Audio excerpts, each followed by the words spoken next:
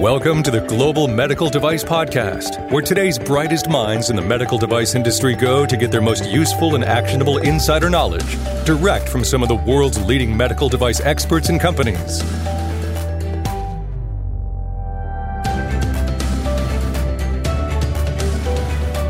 All right, folks, AI, machine learning, and how it applies to medical device. I had the chance to talk with Mike Drues from Vascular Sciences on this topic. You may recall, and if not, I would encourage you to go check out episode 98 from April of 2019, where he and I first talked about that. But on this episode of the Global Medical Device Podcast, we're revisiting the topic. Has anything changed? Is the ball moving forward, so to speak? Well, sit back, relax, and enjoy this episode of the Global Medical Device Podcast. Hello, and welcome to the Global Medical Device Podcast. This is your host and founder at Greenlight Guru, Jon Speer. AI. All right, we've talked about this a time or two on the Global Medical Device Podcast in the past. And joining me today is Mike Drues, president of Vascular Sciences. Mike, you and I first spoke about AI, machine learning. I think it was I did a little bit of research on this, episode 98, way back in April 2019. So it seems like there's enough going on in this space that it made sense to revisit the topic. Absolutely, John. And we can talk about what, if anything, has changed in the last year and a half since we've had that discussion, or are things essentially substantially equivalent today compared to where they were a year and a half ago? Pardon sure. My pun. No, that's okay. That makes sense. As you and I usually do, it probably makes sense to give people a little bit of context, put a frame around the conversation. So a good place to start might be, how would you define AI and machine learning within the context of medical device industry? It's a great question, John. As always, thanks for the opportunity to have this very important discussion with you and your audience. The first thing to point out in your question, you're asking how I would define it as opposed to FDA or somebody else. So let me give you my definition, which admittedly seems to be a bit higher in terms of where we set the bar than most others, including the FDA. But to me, artificial intelligence or machine learning, and for the purposes of our discussion, John, I think we can use those two synonymously, even though they're not exactly the same. But to me, my definition is a product that's not stagnant. In other words, a product that changes, or at least is capable of changing over time as it learns, as it evolves, almost in a Darwinian evolution sense of the word.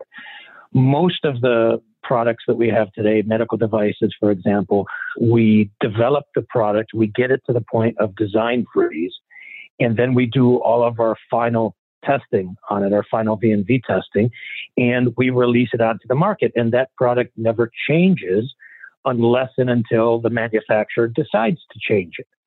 But with AI, what I call true AI, artificial intelligence products, and notice that I'm not limiting it to just what FDA refers to as SAMD, software as a medical device, because some of the AI technologies I'm involved with right now are incorporated into physical devices as well. So thinking of AI limiting it as FDA is doing right now to SAMD, I think is already myopic or limited thinking. But basically, as I said, a traditional device does not change or evolve once it gets to the point of design freeze, whereas a product that has true artificial intelligence learns, evolves with use, with more information, and so on. Does that make sense, John? Absolutely does. And I, a couple of threads we could pull on, and I, maybe we'll dive into those. But I guess sort of a maybe rhetorical question. It seems like, and we'll get into this in the ensuing conversation here, but it seems like, if we apply the Mike Drues definition of AI, that we might be overusing or misusing that term with respect to medical devices. What do you think? Well, regrettably, John, I could not agree with you more. In fact, I think you're putting it quite kindly. I see a lot of companies, advertising AI capabilities in a particular software, and when I look at it, I don't see anything that's even remotely, intelligent about it, artificial or otherwise. So I do think it's an overly used phrase. In fact, if you look at the medical device products, the software that have come through the FDA today thus far, there are about 29 devices that have been cleared or approved or granted that include AI, but this does not fit my true definition of AI. All of them use this archaic concept that FDA introduced in its original discussion paper back in April of 2019 when we had that discussion, this concept of a locked algorithm, where basically you use the artificial intelligence during the development process. For example, you feed data into your software from a canned data set that you purchase or you get from somewhere. You allow the AI to learn, if you will, by chewing on that data, which is fine. But then you lock the algorithm. In other words, you disable its ability to continue to learn. You get it to the point of design freeze, and then you release it onto the market, and the software never changes again. And to me, that's really dumbing down our technology. What I would really like to see, John, and we can get into this in more detail if you want, is not just using that, or sorry, let me say it this way, not just allowing the software to learn during the actual development process, but let it to continue to learn after it's already on the market. And as you can imagine, John, that has some pretty interesting regulatory as well as quality challenges along with it as well. Yeah, for sure. That totally makes sense. And I, that's kind of my next thought is, there are some big challenges with respect to AI and in medical devices, and you started to hint a little bit at some of the regulatory framework, but what are some of the other challenges that you see facing AI and med device? Well, let's come to that in just a moment, John. I'd like to just, mention one or two other things in the lead into that. It's fascinating to me how so many people, including my many friends at the FDA, seem to think that, AI is so new, so revolutionary compared to what we've been doing in the past. And yeah, there are some differences, some new challenges, but when you really try to understand the medical device product development process and change management and so on, there's really not a lot new here. And so let me use a simple medical device example. So I know in your past, John, you used to be involved with catheters a lot. Yep. So when you're developing a new catheter, it's very common for you to make a prototype and then to test it, maybe using a torture track model to see how that catheter is going to track through a particular part of the body. In other words, you're exposing that catheter to a data set, so to speak. And then you might make adjustments to the design. Maybe you might change the length or the diameter. Maybe you might change the material properties, the mechanical properties. In other words, you tweak it, you iterate it, you test it again. And then at a certain point, you get to the point where you say, okay, this catheter is pretty good. We're going to declare design freeze. We're going to do our final V&V testing. We're going to submit all of this to the FDA. We're going to get it onto the market, and then we're done. And we're not going to change that catheter again unless and until the company, decides to do so, and then they repeat the whole process. So how is that any different than what we do with AI, especially with the concept of locked algorithm, where your catheter, once you get it to the point of design freeze, that is essentially a locked algorithm, and that catheter is certainly not going to continue to change once it's on the market. But I think that's, as I said a moment ago, John, as a biomedical engineer, never mind as a regulatory professional, but as an engineer, I think that is really dumbing down this technology because it's preventing the technology from doing what we really want it to do. Does that make sense, John? It totally makes sense. I mean, it's sort of, here's this awesome opportunity or potential benefit of an AI product, but it's being handcuffed from actually doing what it was designed or intended to do, To use the catheter metaphor a little bit further, so if a catheter was intelligent, the catheter would be able to change either mechanical properties or geometric properties while it was in a particular patient. In other words, after it's gone through the FDA. And by the way, John, we have, even in the catheter world, we have examples of this. We have materials, for example, piezoelectric materials that we can use that do change mechanical properties of a device or electrical properties of a device on the fly. So these concepts are really not that foreign. But the challenge, of course, is how do you validate changes that have not happened yet? And that's, I have some solutions to that I'll get to in a moment, John. But one other metaphor that I want to use, because I think there's a lot of confusion here in artificial intelligence versus just simple pattern recognition. So let's use not even a medical device metaphor. Let's use a simple metaphor that everybody can relate to, and that is the TV guide on your television.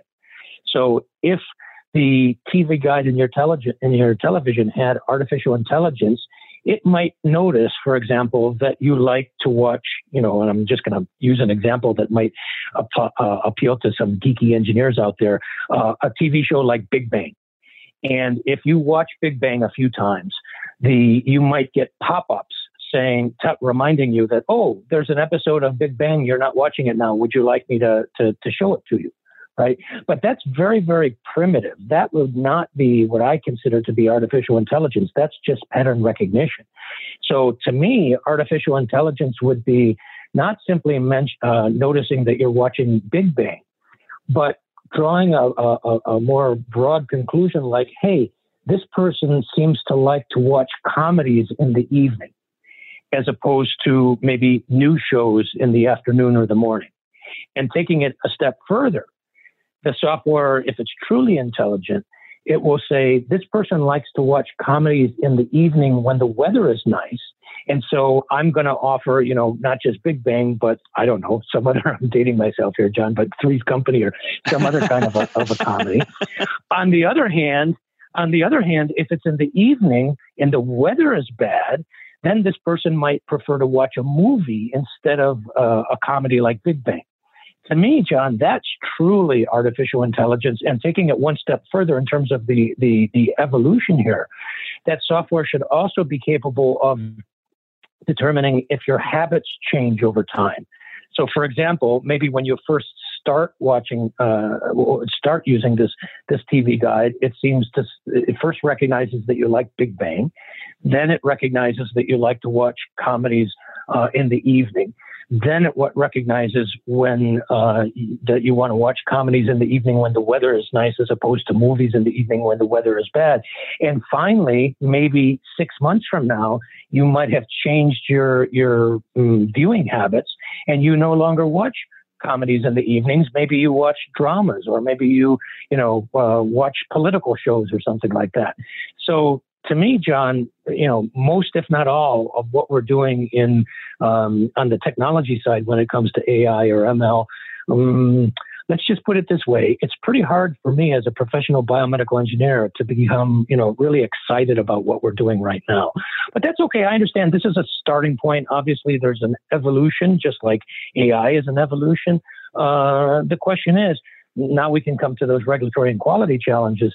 How do we develop medical devices that allow us to do some of these things and at the same time still address some of the regulatory and quality challenges that you alluded to a few minutes ago?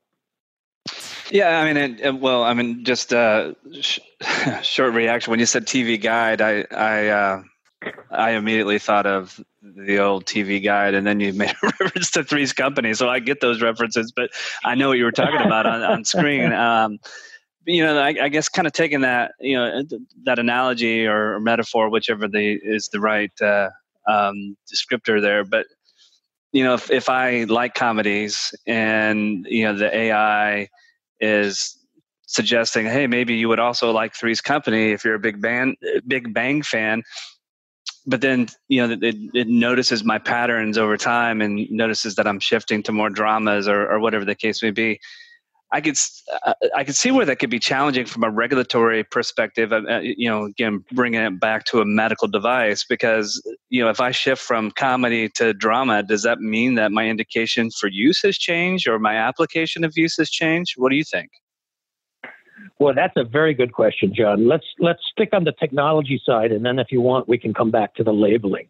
So let me go back to my catheter example, because obviously that's a little closer comparison than the TV guide.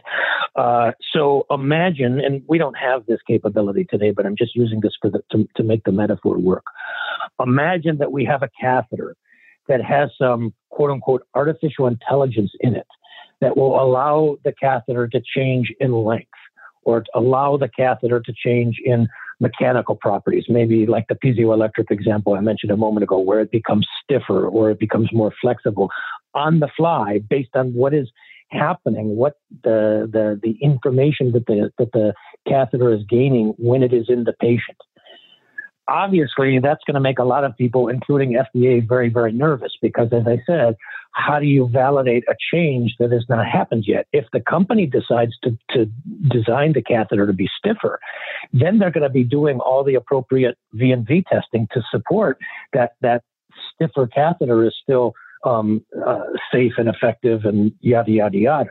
So the question is, how do we allow the catheter to do that and still have the regulatory and the quality controls in place so that we don't have, like crazy, weird catheters, evolving.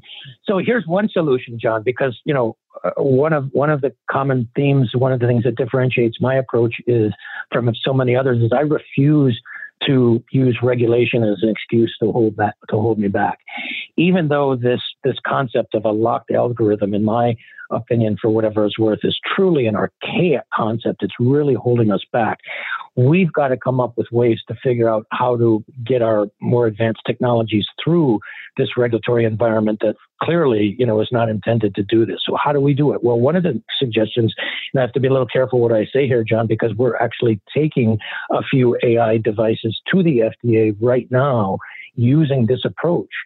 But one of the suggestions that we're trying is we're coming up with a range of changes that the AI software is allowed to make. So in other words, again, using the catheter as an example, you can change the length between X and Y. The software can change the length between X and Y, or the stiffness between A and B.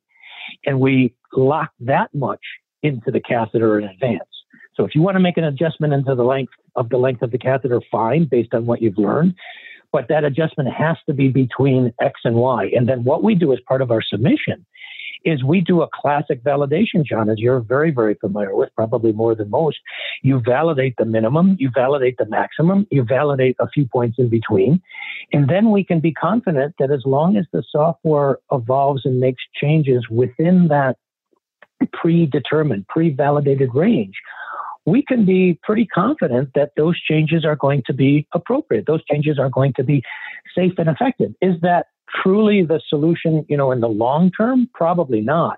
But at least it takes us a step past this notion of a locked algorithm where we don't allow any changes to occur whatsoever once we reach design freeze and the product is on the market. Does that make sense, John? Yeah, I'm tracking with you. And I want to get back to the conversation here in a moment. Folks, I want to remind you, I'm talking with Mike Drues. Mike is president of Vascular Sciences. He is a regulatory expert, and specifically with respect to the topic of today of AI and med device. This is one of his sweet spots and domains of expertise. So if you're exploring best practices and regulatory strategy with respect to AI in your medical devices, then I would encourage you to reach out to Mike Drues. And while we're at it, let me remind you that Greenlight Guru is here to help as well. Go to www.greenlight.guru to learn more about the medical device quality management system software platform designed by medical device professionals for medical device professionals from Greenlight. So go check that out. We have quite a few customers that are in this space that are developing AI, different related products and that nature. And, thankfully we have partners like Mike Drues who are there to assist if and when those companies that we're working with need that assistance. So again, go check out www.greenlight.guru to learn more about the medical device quality management system software. All right. So, Mike, I guess just kind of thinking about the I guess the regulatory, maybe peeling it back a little bit further, but the framework that's in place. I mean, and FDA's had the pre-certification program around for a bit. They've had the digital health initiative, and even as recent as I think it was back in September, they announced that the formalization of the Digital Health Center of Excellence. It seems like we're I don't mean to be overly critical here, but it seems like there's not been a lot of substantial progress or movement. Yeah, I get it. It's really complicated, but man, it seems like there's other things that are a little bit of a head scratcher. I mean, to your point, I'm curious to find out on your example how things go. I know you're an artist when it comes to these sorts of things, but being able to design in acceptable parameters for allowing dynamic changes to the AI, I think is a really, really smart move. Is there any sort of precedent that you're aware of from a regulatory perspective? And I guess kind of this is like maybe a 10-part question rolled into one, but how do you think things are going from a regulatory perspective? Well, good question, John. And by the way, thank you for your kind words. I greatly appreciate that. Let's start out with the last question. Is there precedent? Well, I guess it depends on how broadly you're looking for precedent. If you're looking specifically at AI as FDA defines it right now, products, no. If you look even a little bit more broadly at software as medical device, SAMD, no, there's no precedent. However, when you look more broadly than that, at the medical device universe in general, I think there's a tremendous amount of precedent. And again, have to be a little careful because we've already presented some of these ideas as pre-subs at the FDA for some of the products that I'm involved with. But as well as anybody, John, that when you come out with a catheter or a stent or a heart valve or an in vitro diagnostic, whatever it is, typically what happens is you come out with this device in different sizes, different increments, with catheters, maybe different lengths or diameters or something. And then you do that validation of those different sizes, or at the very least, the smallest, the biggest, and a couple of points in between. So the short answer to your question, John, is no, there's not precedent within the AI or software per se, but there's a tremendous amount of precedent across the broader industry. Yeah. And this is why it's so frustrating to me. Like I said earlier, people think this is so new, but when you understand not just the regulatory logic, obviously, John, you've heard me talk about, regulatory logic all the time, but engineering logic, there's so much precedent when you understand the regulatory logic and the engineering logic. To me, John, there's just not a lot that's really new or different here if you truly understand what we've been doing in the past. No, I totally get that. I mean, I remember back in the day when I was working on catheters. I mean, this is where some of the art would come into the regulatory strategy and submission process that, you figure out where we knew where we were going as a company, and we knew where we wanted that particular product line to go. And, we knew that we wanted to try to, I hope this comes out right, minimize the burden, so to speak, on our behalf from a regulatory submission standpoint so that we weren't constantly going through the cycle. So we tried to bookend the scope of what we thought was going to be within the realistic possibilities and the foreseeable future when we did that. And there was good engineering, good science behind it too. But yeah, I agree. I mean, when you put it that way, it seems like there is nothing new here. It just so happens that instead of it being a catheter or other tangible type of product, we're talking about software, but the same methodology, the same logic can apply. Exactly correct, John. And ironically, I just did a webinar for Greenlight on what is a regulated medical device. And one of the things I tried to stress to the audience is the form factor, if you will, the physical form of the product, whether it's a physical device like a catheter, whether it's an in vitro diagnostic, whether it's an electrical device, whether it's a piece of software, whether it's a liquid. Quite frankly, I could care less. The form doesn't matter. Does it fit that Code of Federal Regulations definition of a medical device? And one of the things we started out this discussion with, John, is what has changed in the last 18 months or so since FDA put out its original 20-page discussion paper on artificial intelligence and machine learning, and they limited it pretty much to software as medical devices and change management and so on. But just recently, just a few weeks ago, they put out sort of an update to that, and we can put a link on the website, an executive summary from the Patient Engagement Advisory Committee meeting on artificial intelligence and machine learning in medical devices. And I don't have time, obviously, to go through the details of this, but to be honest with you, John, you mentioned something a moment ago about being critical. Obviously, when a company makes a submission to the FDA, FDA's job is to be critical, right? As I like to say, FDA's job when they're doing their job is to criticize everything. So if you say the sky is blue, FDA's job is to say prove it. Well, with all due respect, I'd like to be a little bit critical of both our industry as well as the FDA here when it comes to AI, because I think we can do a much better job at this. When FDA put out this most recent update in October of 2020, just a few weeks ago, I read through this, and you know what? To be critical, there's a lot of marketing hype in here that I see probably written by the politicians. AI is this greatest thing since sliced bread. It's going to solve all our problems. But when I put my engineer hat on, there's really little or maybe nothing of what I would call engineering substance. How do we do the things that you and I are talking about here? The difference between, how do we get past this locked algorithm and allow devices to truly utilize artificial intelligence and make changes, not just pre-market, but post-market as well. And I would just like to read one small section from this most recent document out of FDA on AI just last month, just maybe 2 sentences. This is a direct quote, adaptive AI and ML technologies, which have the potential to adapt and optimize device performance in real time to continuously improve healthcare for patients, do not ideally fit the traditional paradigm for medical device regulation.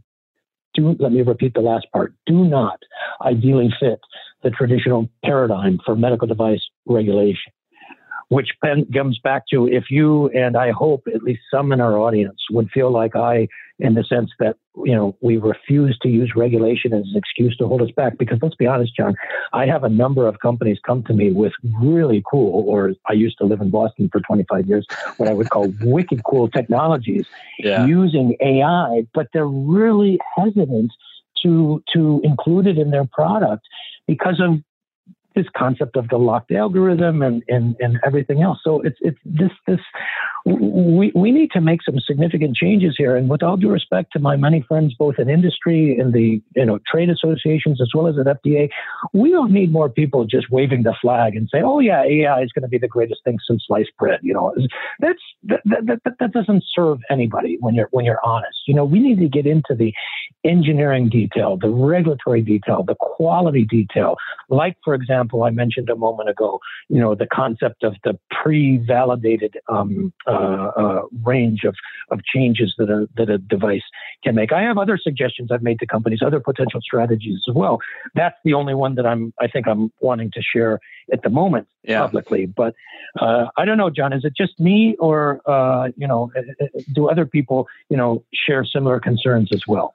Well, and I'm glad you kind of went down that path because, in preparation for today's conversation, I did a little bit of research on some things, and you mentioned this earlier, and I thought it's worth discussing maybe a little bit further. But to date, I think this is through maybe September, October, but there have only been 29 products that have gone through FDA processes as AI machine learning, and this is going back to 2016 through 2020. For something that has so much potential for our industry and for improving healthcare, it is a little discouraging to see or to learn that there's only been 29 products that have even been through this path. And I think you're right. I think people are hesitant to pursue that because, of the real regulatory obstacles and hurdles to pursue these types of opportunities. So I do think we need to do more on all sides of the table to continue to advance this, because you're right. I mean, just saying, oh, wow, this is amazing. AI is amazing. Well, I mean, no kidding. I mean, that doesn't add any value. So how can we level up? How can we get to the point where, both sides are collaborative in a way such that we can actually have many, many more products, above and beyond 29 devices. I mean, in context, 29 devices from 2016 to 2020 as AI. I mean, that's probably a fraction of a percent of the total devices that have been cleared or approved by FDA. I would agree, John, and taking it a step further, on one hand, the glass is half full, so at least we have 29 devices. But on the other hand, when you look at those devices, as we talked about earlier, to me, all of the artificial intelligence has been sucked right out of them, because none of them, as I think I mentioned earlier, let me say it this way, they all have had to implement this concept of a locked algorithm. So again, I can't stress this enough. This is an important point for our audience. The AI that these 29 devices have used have been in the development process. And once the product is developed, just like a catheter, you lock it in, i.e. design freeze, and then you never let it evolve anymore. And that's a problem. So how do we, and I also find it interesting, John, I don't want to attribute quotes to my specific friends at FDA, but there have been some pretty high level folks at FDA that have been quoted as saying, we have a lot of questions when it comes to AI. We're not sure how to proceed when it comes to AI. So this is where I think we as an industry and we as individual companies in this industry, we have to be much more proactive. And we have to not be content with this limitation of a locked algorithm, and instead take a product that has true AI capability, has the capability to, for example, truly learn and evolve while it's on the market. And take it one step further, John, why do these devices have to learn or evolve on their own? If, again, using the catheter as an example, why not have all of your catheters being able to talk to one another, so to speak, so that they can learn not just from their own experience, but from other similar catheters being used in other hospitals by other physicians, sort of a herd of animals, if you will. And by the way, John, here's another pragmatic solution. Again, I have to be a little careful what I say here, but instead of, this is something that we've also posed to the FDA in some pre-sub meetings for some specific devices. Instead of allowing the AI software to make the changes post-market by itself, we allow the software to make the recommendation to the change back to the manufacturer. In other words, the software can't implement the change. It can't learn or implement the change on its own. It recognizes the change and it sends some sort of a message back to the manufacturer, again, using the catheter as a metaphor. Hey, we probably would get better results if we made the catheter a little bit stiffer or a little bit longer. Allow then the company to evaluate that change, to go through their normal change management process, which you and I have talked about many times before, John. Again, nothing new here to me whatsoever. The company can do the V&V testing on the changes that the software is suggesting. And then the company can decide, okay, do we need to notify the FDA via a special 510K or a PMA supplement or something like that? Or do we not notify the FDA and handle this via a simple letter to file? And then the company maybe issues a software update, for example, that implements those new changes based on what the AI software recommended. But the software can't do it by itself. So this is another way that we can sort of control these changes and still have at least some of the capabilities that AI allows us without again, I hate to keep harping on this point, but confining us using this locked algorithm approach. Because to me, John, your point is very well taken. We shouldn't have 29 devices. We should have a heck of a lot more than that, and more important to me than the number. Because to me, these 29 devices, from an engineering perspective, they don't really excite me very much because we've dumbed the technology down. We need a lot more devices, and we need a lot more that are capable of changing, as we've talked about. Yeah, and just to kind of follow up on that last little bit there, I mean, to your earlier point, there's already regulatory precedent for handling design changes. Why should this be any different, right? So, if the company gets a recommendation based on the feedback that their products are gathering, the data that they're gathering, and company goes through, the design change process to determine impact on the product, or regulatory clearance or approval, whatever the case may be, and they determine it's letter to file, and they could push out a software update. Well, why not? I think there's precedent here. But I think we all. And if I could pick up on. Yeah. I'm sorry, John, if I could just pick up on that just real quick when it comes to precedent, because you hit the nail on the head.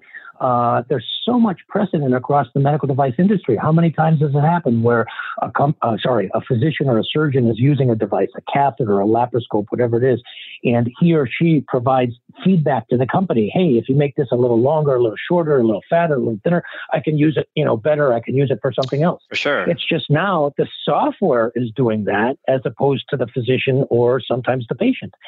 And you also mentioned, John, there's a tremendous amount of precedent when it comes to change management, which I would agree, but I would also remind you in our audience that one of the most common reasons, perhaps it might even be the most common reason why FDA issues 483 observations and warning letters is because of change management or the lack thereof.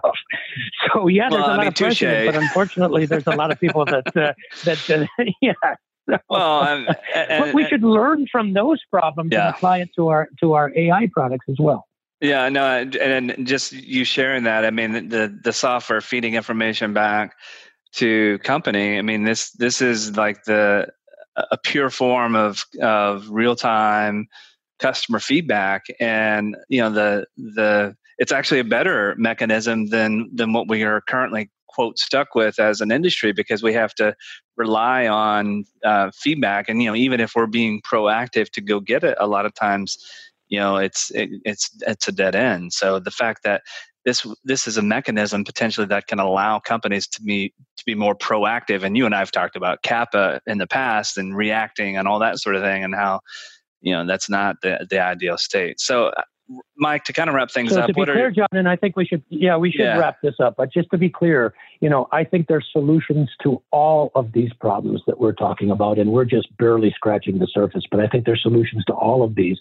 But the solution, in my opinion, is not to just simply have more people reading and following the regulation that we already have, because that's not going to solve any of our problems. If anything, it's going to propagate the problems that we're already having. The solution is to get people to think. And the solution is to say, okay, this is the intent of the regulation. And how do we, apply the regulatory logic or the engineering logic to meet the intent? And at the same time, still be able to take advantage of all of the bells and whistles that are new, wonderful, as all of the politicians say, greatest thing since sliced bread, AI technology can offer. Because right now, John, we're just, I hate to say it, but this is the lowest of the low-hanging fruit. And that's okay to start, but we need to make progress from here. Yeah, and to kind of wrap things up today, folks, I think we should heed Mike's advice here. I think we as an industry can take the lead on this. I mean, it is I do not envy FDA at times, because this is it's an awesome challenge, and that they're in, they're. Mike, what is your quote about FDA as far as clearing a device? And I know you've said it. You and I've chatted about this before, but if an FDA reviewer clears or approves a device, I mean that can have tremendous impact if it goes wrong. Yeah, or or if it goes wrong, and it can also have tremendous impact if FDA doesn't clear or approve a device, because that means that patients are not going to have the potential benefits of it. So that street runs in two directions, John.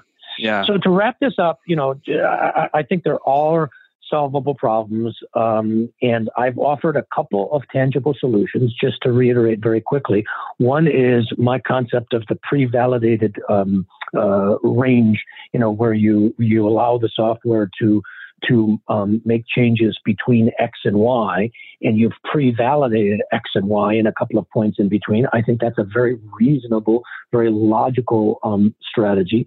The other strategy that I mentioned is allow the AI not to come up with recommendations, but not allow the AI unilaterally to implement those recommendations, but instead, send that information back to the manufacturer. The manufacturer evaluates whether or not they should implement those changes, and if so, how. And then I think a third idea that I mentioned is allowing the devices, because whether they're a piece of software or hardware or something else, it really doesn't matter, not just to learn by their own experience, but to take advantage of the experience of the group of the devices, the herd, if you will.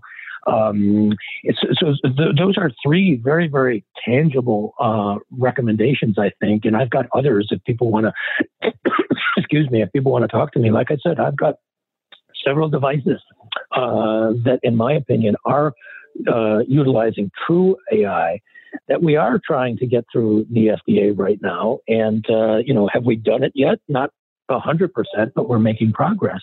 Because, I just refuse to use regulation or the FDA as an excuse to hold me back. Yeah. So those are just a few of my final thoughts. John, anything that you would add? Yeah, the last thing that I'll add, and then we'll put a wrapper on this one. But there's a couple of quotes that I jotted down from one of the articles that I reviewed on this topic. Let me share those with you. While agency has experience with software as a med device, pre-specifications, and algorithm change control, FDA is looking to industry and stakeholders for input on good machine learning practices. Second quote, FDA has so many questions about what good practices look like for algorithm design, development, training, and testing. As Mike and I have chatted about today, this is not a unique thing for software and for AI. You, as the developer of your product, should have, I hope, the most expertise around your products and technology.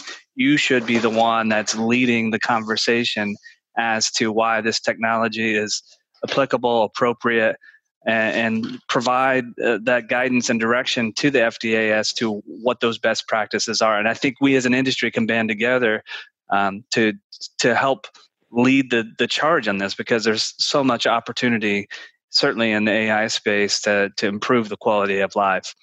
As always, I want to thank my guest, Mike. Yeah, go ahead, Mike. I could not agree with you more. And just very, very quickly, John, what you're reiterating there is what another of my common or my core philosophies, and that is we always have to look for similarities where no similarities seem to exist.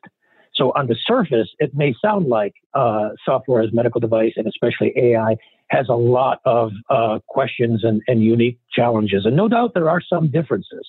But I would argue, as you and I have talked about today in this discussion, John, there are a heck of a lot more similarities than there are differences. For sure. And if we take a broader view of the universe and say, how does AI software, how do the challenges either pre or post market compared to catheter development, IVD development, hip implant development?